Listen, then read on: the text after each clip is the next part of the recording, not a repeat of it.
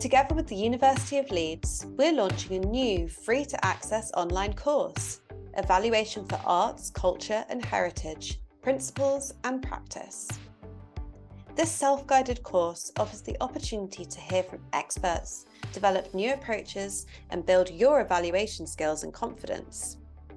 Whether you're in the early stages of your career, you're a long-term sector professional, or you're a senior leader, this course is for anyone working across arts, culture and heritage, looking to learn more about evaluation. Visit culturalvalue.org.uk for more information about the course, which will be launching in September 2023.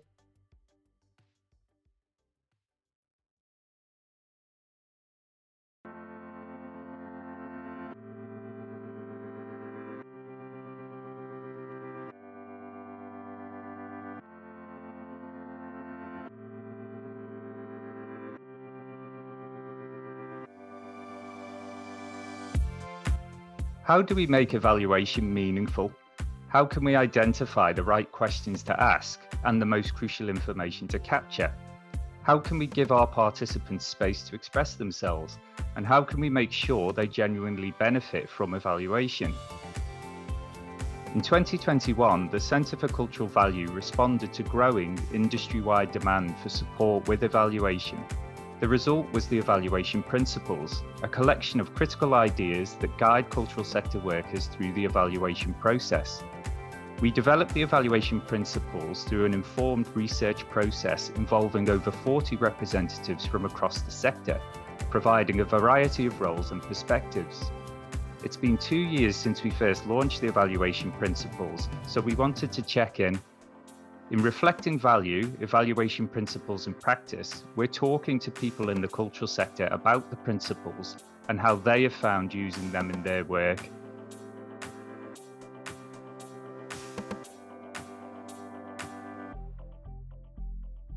My name's Stephen Welsh, and you're listening to Reflecting Value, a podcast from the Centre for Cultural Value. This week, we're talking about empathy. One of our people-centred principles, empathy can be elusive. It can be hard to talk about it practically, but if we want to make evaluation count, we have to make it count for everyone. What steps can we take to be more understanding evaluators? How can we create a safe evaluation environment, one that can bring in missing voices with unique opinions? And how can we overcome our own expectations of an evaluation so that it really gives back to our audiences and participants? A sound artist and researcher based across Leeds and London, Alex DeLittle is experiencing life as an evaluator for the first time. He is currently funded by the Horizons Institute and is attached to the centre to undertake a longitudinal evaluation of the My Leeds 2023 neighbourhood hosts. Through this community-based project, Alex is working with residents across Leeds to explore their stories and culture, conducting evaluation through a long-term approach called Deep Hanging Out.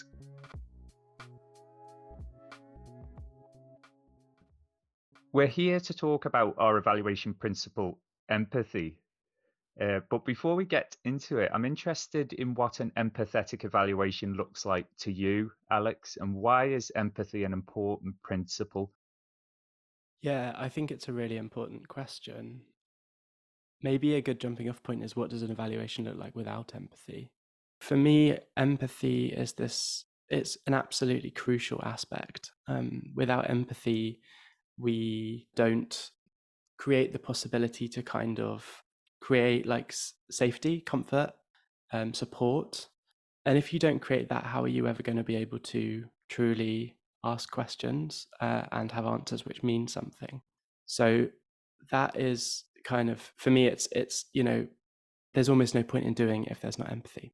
I suppose what that comes down to for me, this idea of listening is really important. It's like it's the moment in which things are registered between individuals. It's a mode of active awareness which opens up kind of relations between people, or between people and places as well, city environments or any kind of environment.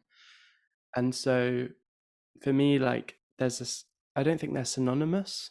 but there's certainly a really strong overlap between this active listening and a quality of empathy. To listen is to open up to something which you're not necessarily sure of. Well, there's this idea of hearing as understanding. So you speak, I understand your words, I hear you.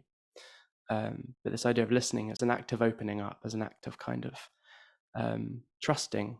So if I were kind of creating an evaluation to try and create spaces in which people are able to listen to one another is a way to kind of create an underpinning of empathy. That really brings me back again, thinking about Leeds 2023 and your description of your work and your involvement in it. And it says part of your evaluation approach will be to hang out with the neighbourhood programme.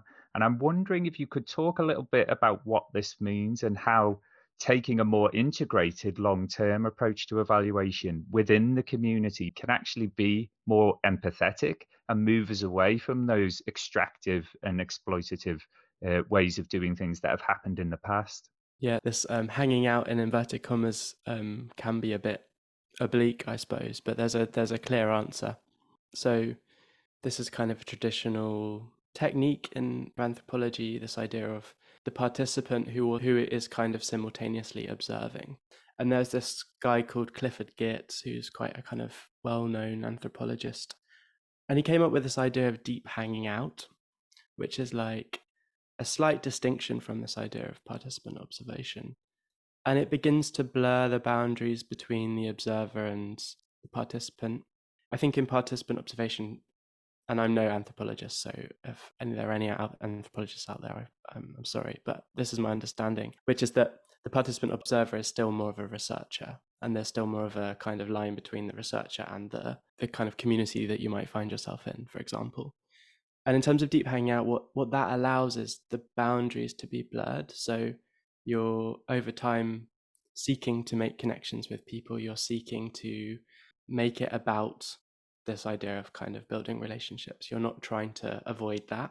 And in this project, it acts as a basis for fostering relationships with the neighborhood hosts and also possibly their community. So it's about going to their weekly meetings, spending time in their neighborhoods, going to the events, and being genuinely interested about both the people and kind of what they do and fundamentally what it means for them. You know, I'm doing this because I care about Leeds, I care about culture in Leeds, and I want to, you know, I'm rooting for these neighborhood hosts. And for me, that's the kind of underpinning thing about this research. It's I don't see them as subjects of study.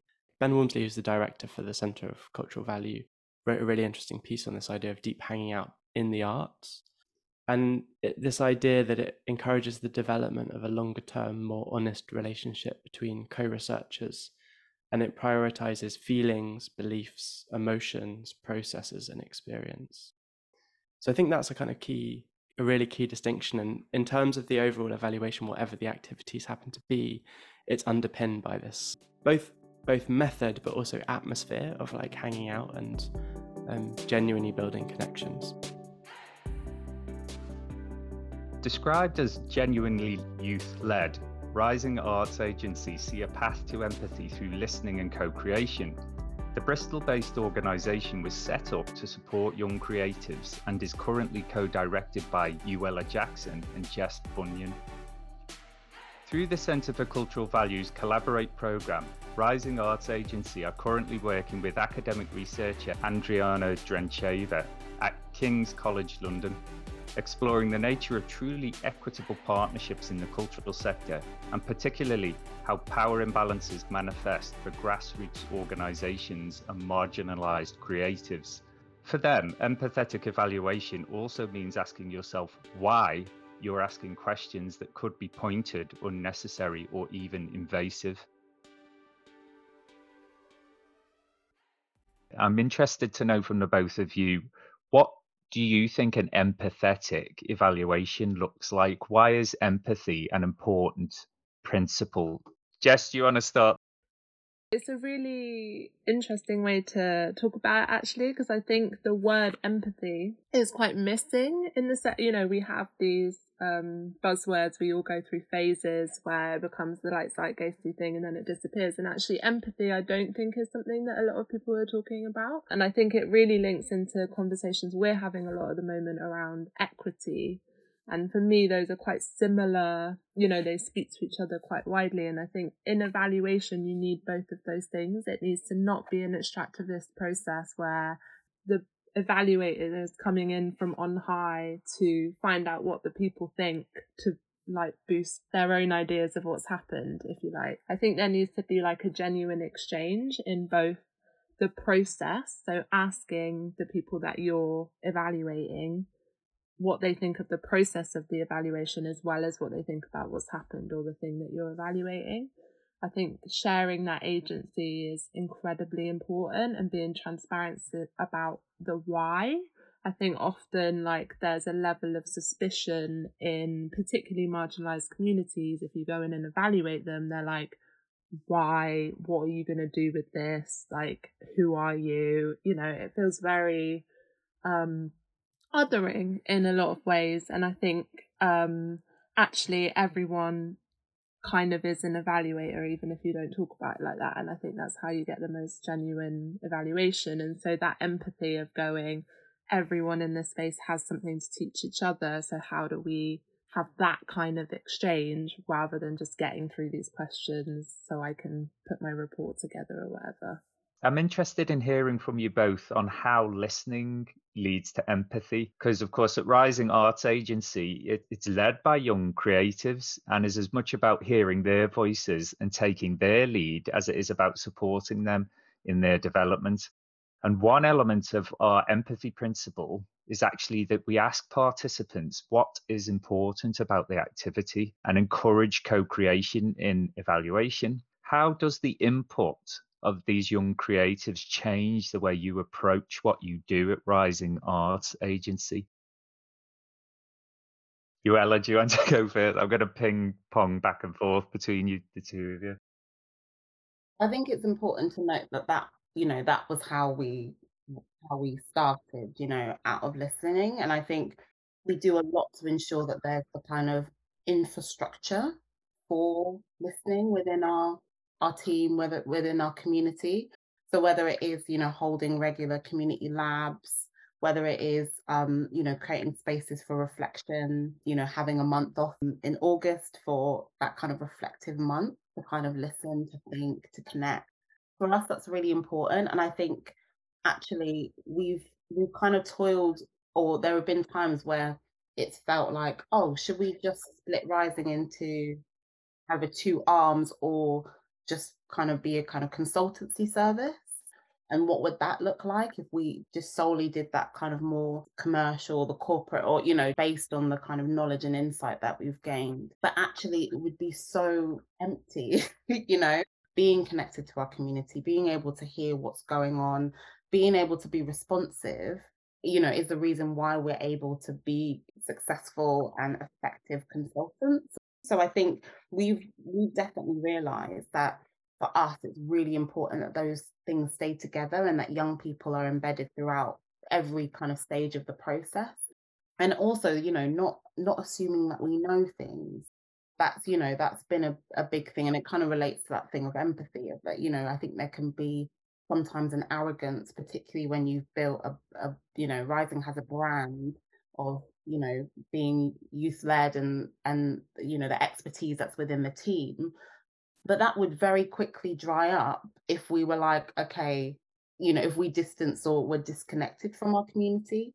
So I think not to be extractivist is, you know, is a big thing, but that's why, you know, we make sure that we are offering some sort of value to our community.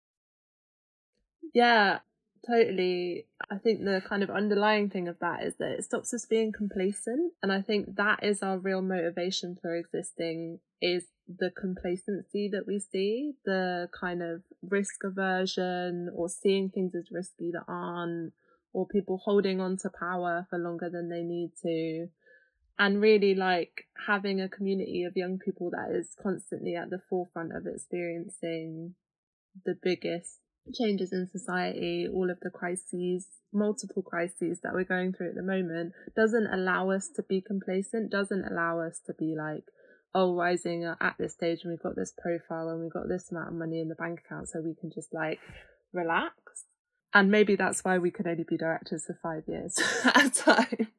But yeah, I think that is the thing. That's why young people are this motivating force. That's why other organisations are so obsessed with engaging with young people too, because they see something in this generation that they know they haven't seen before, that they know they need to listen to before they become obsolete. And that's really like what we're excited about, is how do we also broker those relationships with the trust that we have, because we are part of that community, for institutions to be able to do that listening and active listening. We have also all done coaching training, and active listening is like one of the key principles of coaching. It is about that, like, not listening so that you can speak, but like hearing what someone's saying. And maybe that means you don't have an immediate reply, and being comfortable with that silence and comfortable with being like, I don't have anything to say now. I really want to just sit with that.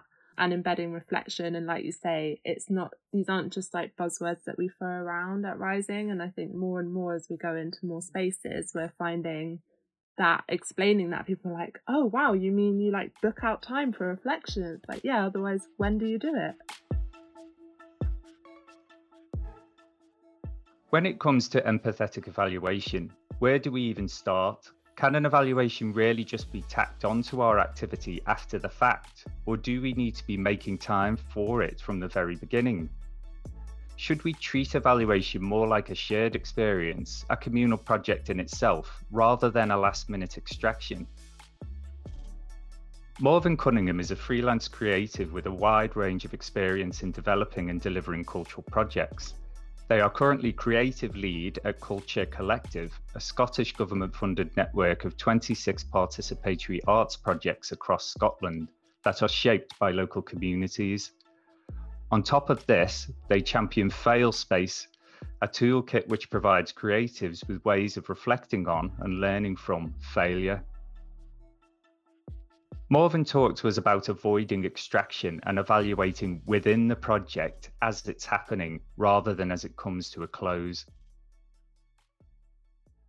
Questions around being extractive is something that comes up quite a lot in my work in general, because a lot of the work that I do, especially with Culture Collective, is working with organisations that are working with artists in participatory settings.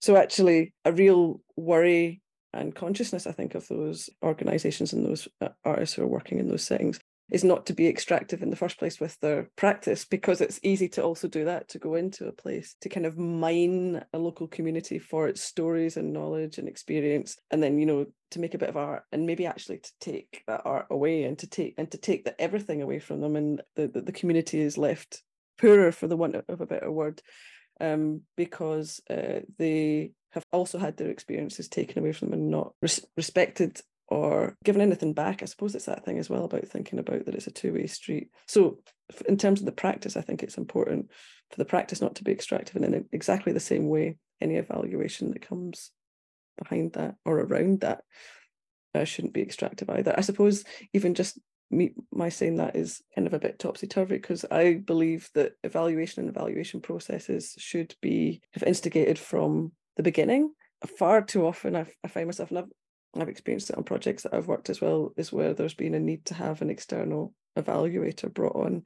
They're always brought on like halfway through the project or towards the end of the project. So they have like no idea about, you know, the origins or the genesis of the project.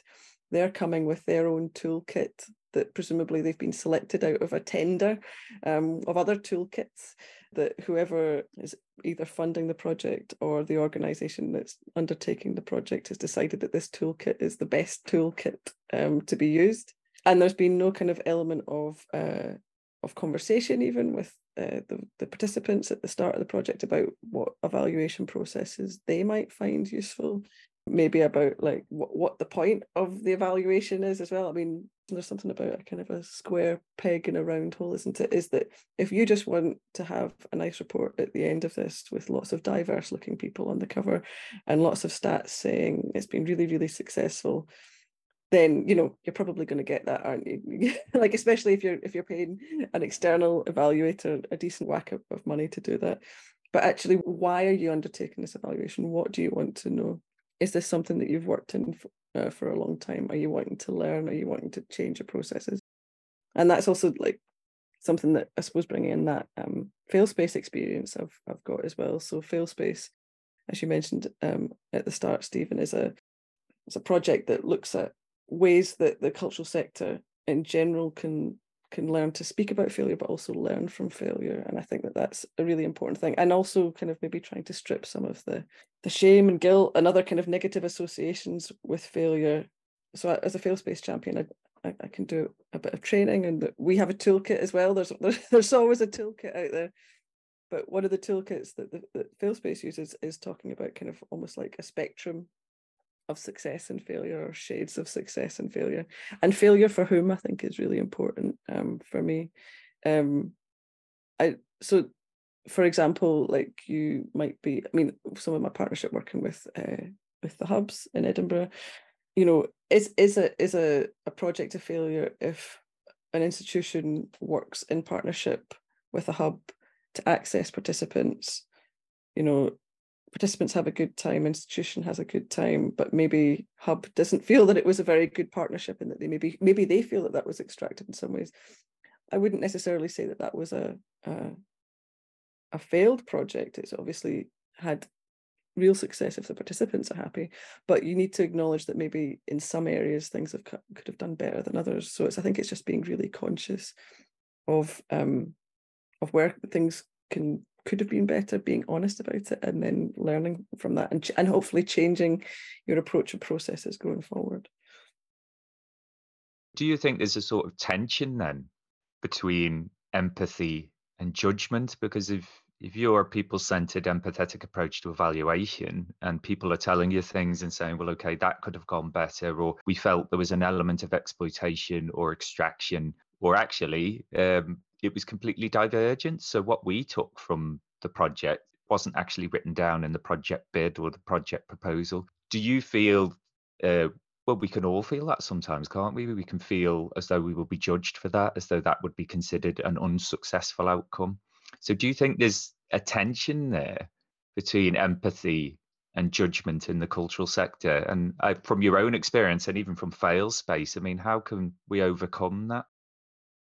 I think it's a huge thing, isn't it? Because, even in doing some of the training with Failspace and talking a bit more openly about failure, and talking about failure that I and the rest of the champions kind of had experienced in our own projects, there is these kind of really difficult emotions that come into that. And I think you're right to use the word judgment, because there is a thing where often we judge ourselves first. So we're judging ourselves really negatively, perhaps, and then we're fearful of others' negative judgment of ourselves. And then, that has a whole kind of connotation. And, even the fact that organisations are less likely to say to a funder, I believe anyway, that things didn't go well because they're worried that a funder will judge them for it, and then not pay them any more funding any time in the future because they might fail again. When in my experience of working with particularly kind of freelance artists and speaking to funders, is that funders really welcome any kind of feedback, negative or otherwise. In fact, more so negative, because they don't hear that stuff that much.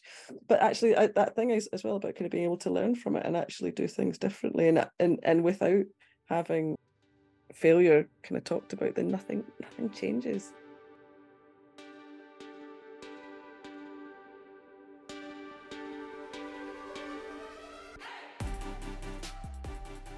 For our evaluation to be empathetic, we need to account for all voices, and to understand that we might not share the same feelings about our projects as our participants do. This involves listening to the outliers, those isolated voices who might not commonly feed back to an evaluation and might reflect on our work in a different way from others. What can we learn from them, and how do we bring them into the process? So that, folks, brings me on to a point about paying attention to the outliers. So that means to people whose views are important because they're the exception. Jess, have you found these responses to be really useful for your evaluation or your projects when you've engaged with outliers, people who don't normally connect with arts, culture, or heritage, or at the very least don't normally participate in evaluation. Yeah, absolutely. I mean, in some ways, every single person in our community is an outlier. So I think I find this term like really interesting, but I understand what it means. And actually, the example that's just sprung to mind is when we were doing the evaluation for a funded project, and the funder set these questions, and we were like, these questions are ridiculous, no one's going to understand them. And sure, we'll ask them, you know, we push back, but they were like, ask them and then we can review, kind of thing. And one of the artists just gave either one word answers, like yes, no questions, like how do you feel about, you know, whatever the jargon was, or was like, what does that word mean, what is this for, like I don't understand. Was very not combative, like that's not who they are, but they are a person in our community who we know questions things and would probably see themselves as more of an outlier than a lot of other people in our community. But just I think seeing that rawness of like yes, no, what does that mean, back throwing that back at the funder and going, is this what you want from people, like do you understand who we're engaging with? They then allowed us to sort of ask our own questions that fit in to their evaluation framework still, but in a more accessible, useful way for everyone involved. But I think that like questioning is what's so important. Like I think, and when you were talking just now about some of those kind of complacency relevance points, I think there's this big fear of like doing something badly or admitting that you failed. And like that has been a big thing in Rising. Actually, our last impact report focused on our best failures of the year, because we really, that narrative of like, you do a project that has failed, that you've damaged people within, and yet you want the end narrative to be, we succeeded. And so often we see these cycles, particularly kind of large citywide, kind of region-wide programs that happen. The evaluation says everything was great, ignores everything that went badly, doesn't speak to those people, and then they get the next cycle of funding and repeat it. And you're like, but isn't the goal to get better? Isn't the goal to learn and improve? And it's, yeah, so I think in ways that you can disrupt that narrative, I think outliers are really important to that, because they are the people that you should be working with to change your services, right? They should be the ones that are, it's not necessarily the people who are always going to come to the show or whatever that are going to really tell you how to improve. It's the people that came once and had a bad experience. And when we think of missing voices, and when we talk about the principles, we talk about the need to be proactive and to go out of our way to engage those who are being left out of the process. Why do evaluations create situations where people feel like outliers? And how can this actively be challenged to make people feel safe to feed back to us confidently and critically? You, Ella?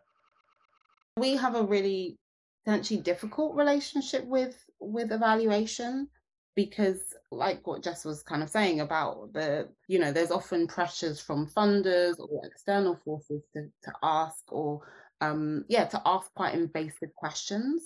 We've done a lot of pushing back around collecting unnecessary amounts of data on people, you know, asking questions that we feel are invasive about, like, what's your sexuality, like, are we dating, like, why do we need to know?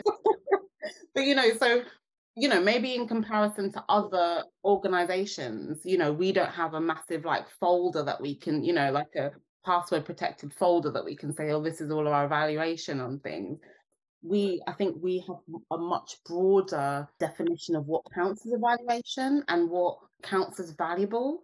So it might not be the survey, it might be the spaces that, you know, when we're doing an event, the spaces that people go into, or the ways in which, you know, people talk about it on social media, or whether people come again, or how many people, you know, how many times we know that little Johnny comes and they always talk, you know, they're always by themselves and then this time they're not. Things like that. So I think for us, it's really important to ensure that all forms of evaluation is valid, being open and curious, open to different forms of evaluation or different forms of information, but also asking questions. Like, we make sure that we create enough space for asking questions. in our community, we love doing things like labs where we ask a central question around a certain topic, invite people, pay them to come and just have a chat. And however that comes out, whether it's using post-its, whether it's the kind of individual journaling that people do, whether it's the conversations in small groups or a larger group, that's all part of the evaluation. But we find that sometimes it works really well to have a dedicated evaluation space where we're like, oh, let's all come together and think about how well that went, how badly it went. Or it might be, actually, that's not the best way. Maybe we have a massive party and we do a little bit of chatting to people. So I think for us, wanting to kind of make sure that it feels really organic and not doing evaluation for evaluation's sake. So being really clear, like Jess said, on the why, but also being really transparent, letting people know like what we're doing, what we're thinking about. And so we do like monthly newsletters called What We're Thinking About, where we take a deep dive into a certain topic, whether it's around access, whether it's around equity, whether it's about our relationship to the environment. We want to feel open. We want people to know what we're thinking about. So if we do a newsletter saying this is what we're really thinking about, this is what we're kind of toiling over, these are the tensions, and then we ask you next week about something related to that, you'll know why. And it doesn't feel like it's out of the blue. One of the ways in which arts and culture organizations traditionally make people feel like outliers is actually not giving them the agency to respond in the way that works for them. It's like you either do this tick box survey or that's it. So if that isn't an accessible form of feeding back to you, that you already feel like an outlier. How, Morven, can we offer and communicate the incentive of evaluation? How can we convince people or encourage them to see the value in evaluation if they participate in it? Building up that relationship and trust and people believing, being, again, really open about what the objectives of the project are, what the objectives of the evaluation are, what the hopes maybe for any kind of legacy. And again, you can't dictate legacy at the very start of a project when you haven't even begun it, but maybe identifying what kind of legacy the participants might want from this, particularly if it is, time sensitive or funding dependent. So you need to be really kind of thinking about that really early on. It's like, okay, nobody wants to parachute in and parachute out of a place. So what can we do? Who are we working with on the ground? What kind of long-term results? I don't even want to say change in some ways, because that's kind of implying that something has to change. Maybe everyone's really happy with it. They don't need to be improved or bettered by the experience. Does everyone just want to have a really nice time doing the one thing that they did and then that's enough? But yeah, I suppose it is like being really open about what kind of results that those participants are looking for. Then if the organisation or the evaluator, the people in position who are undertaking that evaluation, also undertake some kind of trust and relationship to go, okay, well, actually, we can take that on, or actually, do you know what? We can't take that on, but we could support X amount of group to get established who could take that on. I suppose it's that element of taking responsibility and not promising anything that you can't deliver retrospectively. So you've touched on this slightly already, Alex, but it's really interesting, that link between co-creation and empathy as well. So I'm interested in how you might think about being actually co-creative in the evaluation process. It was a real puzzle at the beginning of the appointment. In a way, it's kind of somehow feels dishonest if you're just going to go in and kind of interview people and say, this is how this is going to work, when the entire backdrop of the exercise, the reason for being here, is that there's this focus on co-creative work or in participatory work, in involvement, in kind of democratizing how activity is conceptualized and run. So yeah, that was kind of a series of challenges at the beginning, and I played with everything from like, let's sit down and co-create this evaluation, to let's come up with something kind of fairly fixed. And I kind of ended up settling somewhere in between, because I think one really key thing is that the neighborhood hosts, they're employed for a set amount of hours.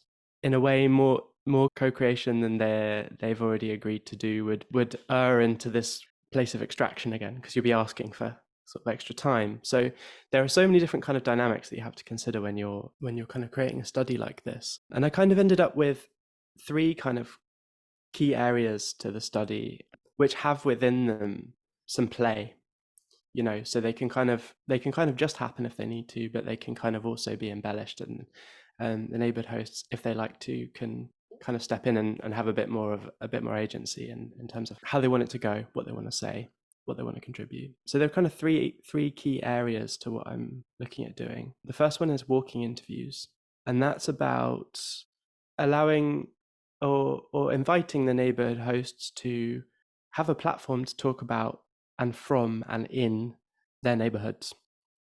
So these will kind of go out as a series of podcasts, and it's up to, you know, the neighborhood hosts choose where we're going to go, what we're going to talk about. There won't really be any fixed questions. It will kind of be reflective. It will be about what they want to say. And the idea is that the output will be, you know, it will be kind of in the public realm, but it will be a platform for them to say what they want to say about it. And I suppose another key thing here is that we'll be recording kind of ambient audio. So it will the idea is that we'll capture the place as well. So we're not just capturing the voices, but we'll capture the voices in contexts. And there'll also be this kind of indeterminate aspect of, you know, who might we bump into? Where might we go? Are we having a conversation with the person in the local cafe? All of this stuff is important to me.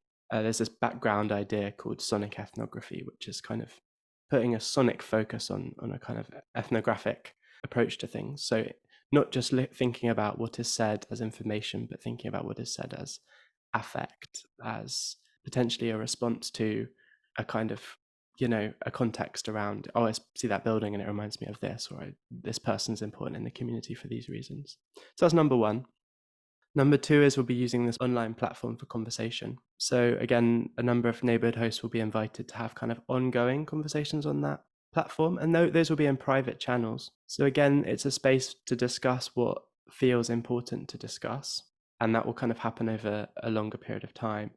And it will be on their terms. So maybe they'll have time to do a lot of it on certain occasions, and maybe it will kind of wane on other occasions. But it's designed to incorporate this more or lessness, and people can include videos or recordings or images and so on. So that's, you know, that idea of kind of resource is really important.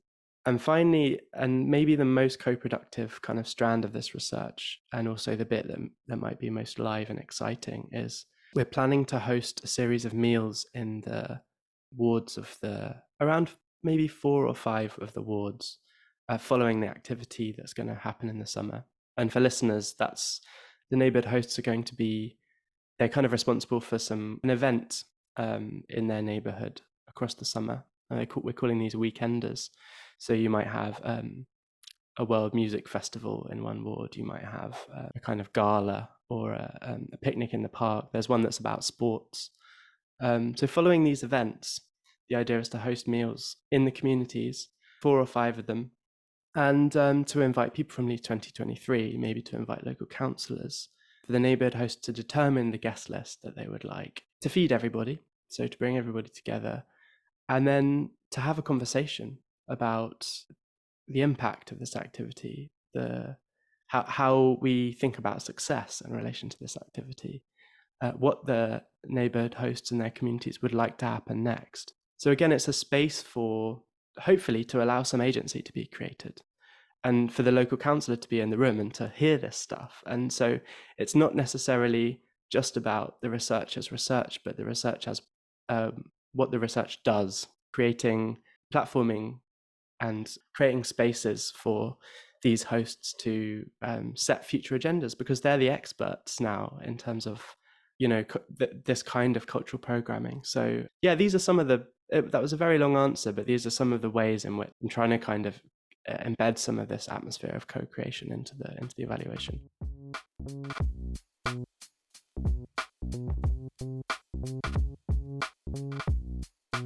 If we truly want to be empathetic, to listen to our audiences and improve their experiences in the future, we need to understand our expectations.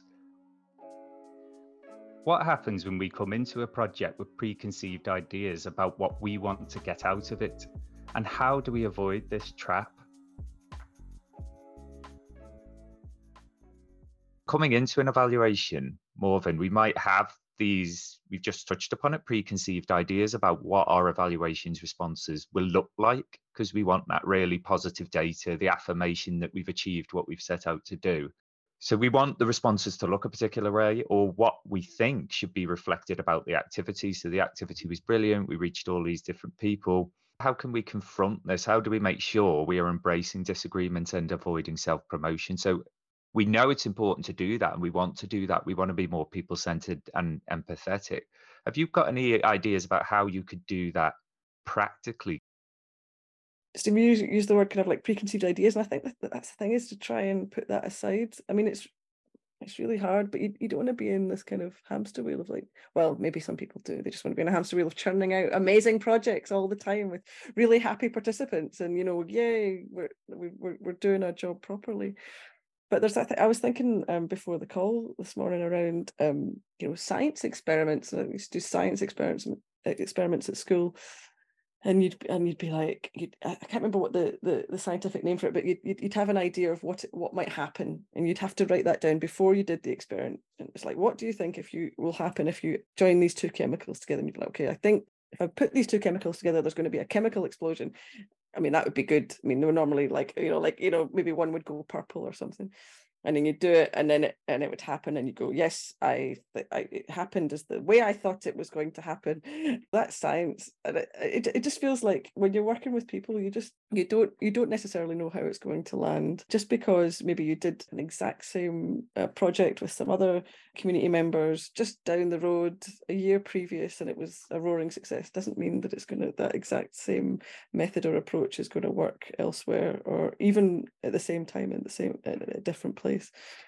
But I just think it's a funny thing to go in with. I was also thinking about the element of time, and maybe that is that thing about kind of churning out projects, is that if you don't have a lot of time, and if you don't have a lot of time to dedicate to evaluation, or evaluation is the thing that kind of maybe gets sidelined or dropped off because capacity and time is difficult for your organization. This is when these kind of sloppy, I think, approaches can happen. So not having, or trying as little as possible to have preconceived ideas and notions of how it might turn out at the end, when you've put these unknowns together, trying to kind of put that aside, trying to listen as much to those elements. I'm now using this scientific jargon, but the different participants within that, and maybe what they're looking for, and also just like taking the time to see how something develops, to have those conversations about how it's developing while it's developing, and also in retrospect and in reflection as well. I think it's just so important. Who knows what your shiny report's going to say at the end of the day, because you haven't started it yet. In making evaluation fair, robust, and accessible, we have to talk about the idea of truth and how it relates to bias. So coming into an evaluation, we might have these preconceived ideas about what our evaluation's responses will look like, or what we think should be reflected in the activity. But how do we confront this? So how do we make sure we are embracing disagreement and avoiding self-promotion? Ella? I think it's really important to kind of to be able to sometimes distinguish your organizational why from your like personal why. Because I think sometimes, like sometimes a funder needs this or da da da da da.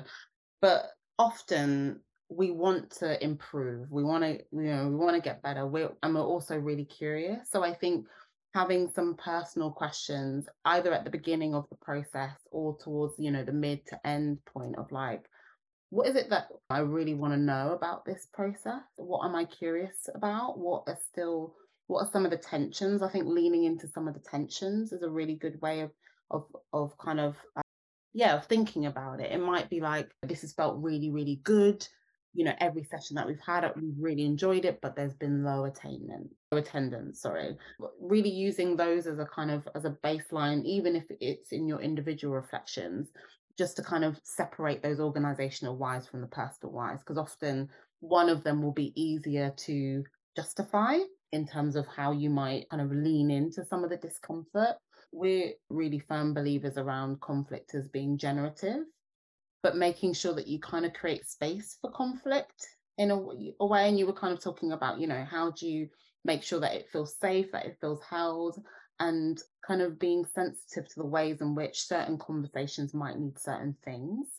So maybe, if you're, for example, doing a survey or a type form survey or something, and asking people, is it okay if we follow up on some of the, anything that you've asked? And if anyone has said anything that you're like, oh, I'd love to follow up on that with a conversation, making sure that that's an option.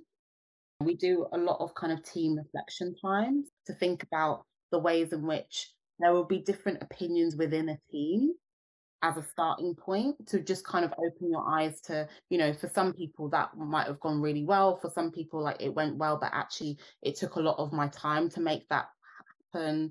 And using some of the team's tensions as maybe a gateway to kind of thinking about the different responses from the community or whoever you're kind of co-creating the evaluation process with, making sure that there is intersectionality embedded within that. We have done 360 reviews and evaluation where it doesn't have to be in one session, but making sure that you get that whole rounded or that holistic, what did that look like for the funder?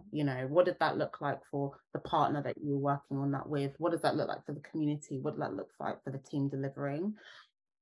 But yeah, I think for us, just kind of making sure that we have no rules when it comes to or not have no rules, but have no expectations of how you want to hold it, because often sometimes process can be helpful, but other times it can be hindering.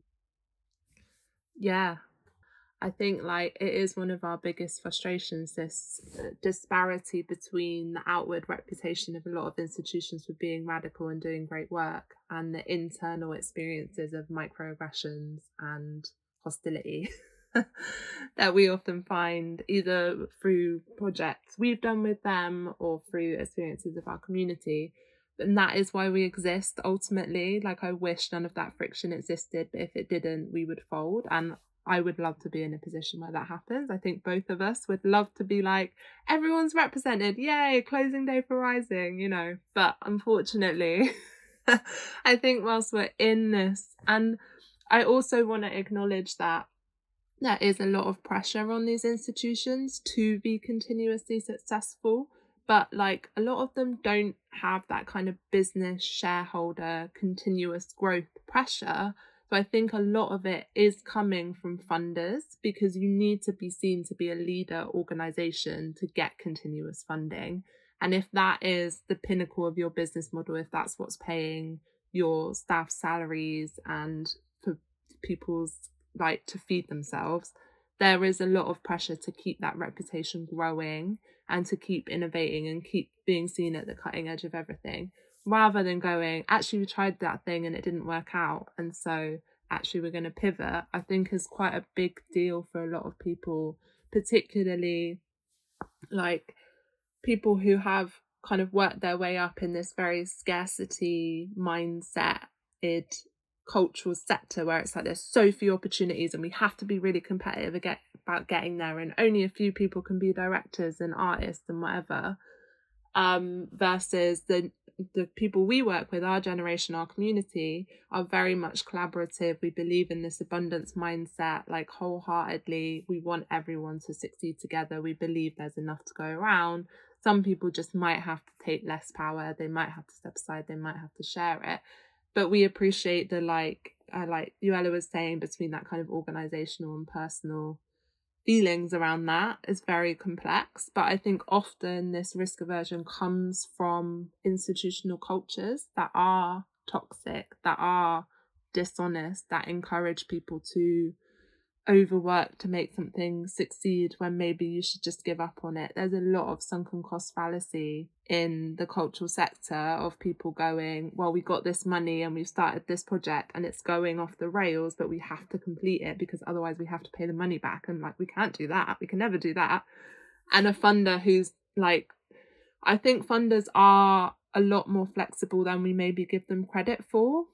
But I think people are often scared to ask. But I do think there is a lot of innovation happening in that space. It is slow, but I do think similarly, like the sector is not built up for freelancers to ask for higher day rates or negotiate or explicitly talk about money. It's not really set up for people to go like, hey, I'm failing, I need help, can we pivot? And I think a lot of that is cultural and societal and institutional pressures that feed into that. And we're developing training this year, and the first one that we piloted was how to take risks. And we did that with some kind of Friends of Rising, a few of which are in institutions who have gone on to ask questions they were scared to ask before that training and have made things happen that are like really exciting, and people weren't against, but they just built this thing up in their mind that like, if I ask them to take action, they're going to say no. And then it becomes a whole fight I have to have on my own, when actually that's not always the case. And I think it is that thing of going like, what's the alternative?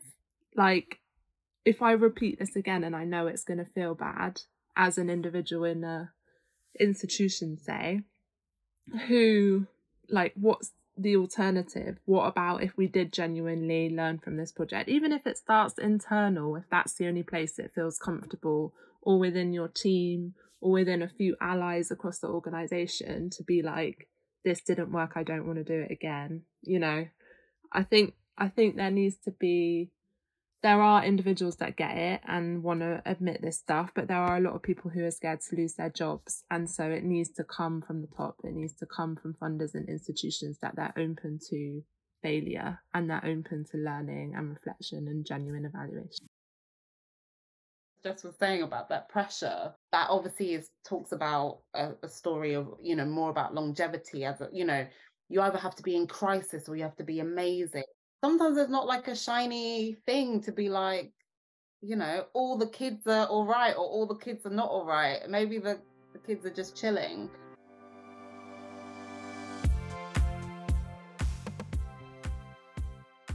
You've been listening to Reflecting Value, a podcast from the Centre for Cultural Value. Today's episode featured Alex DeLittle, Morven Cunningham, Uella Jackson and Jess Bunyan. If you'd like to get the latest updates from the Centre for Cultural Value, you can sign up for our newsletter at culturalvalue.org.uk/sign up. I've been your host, Stephen Welsh. Thanks for listening.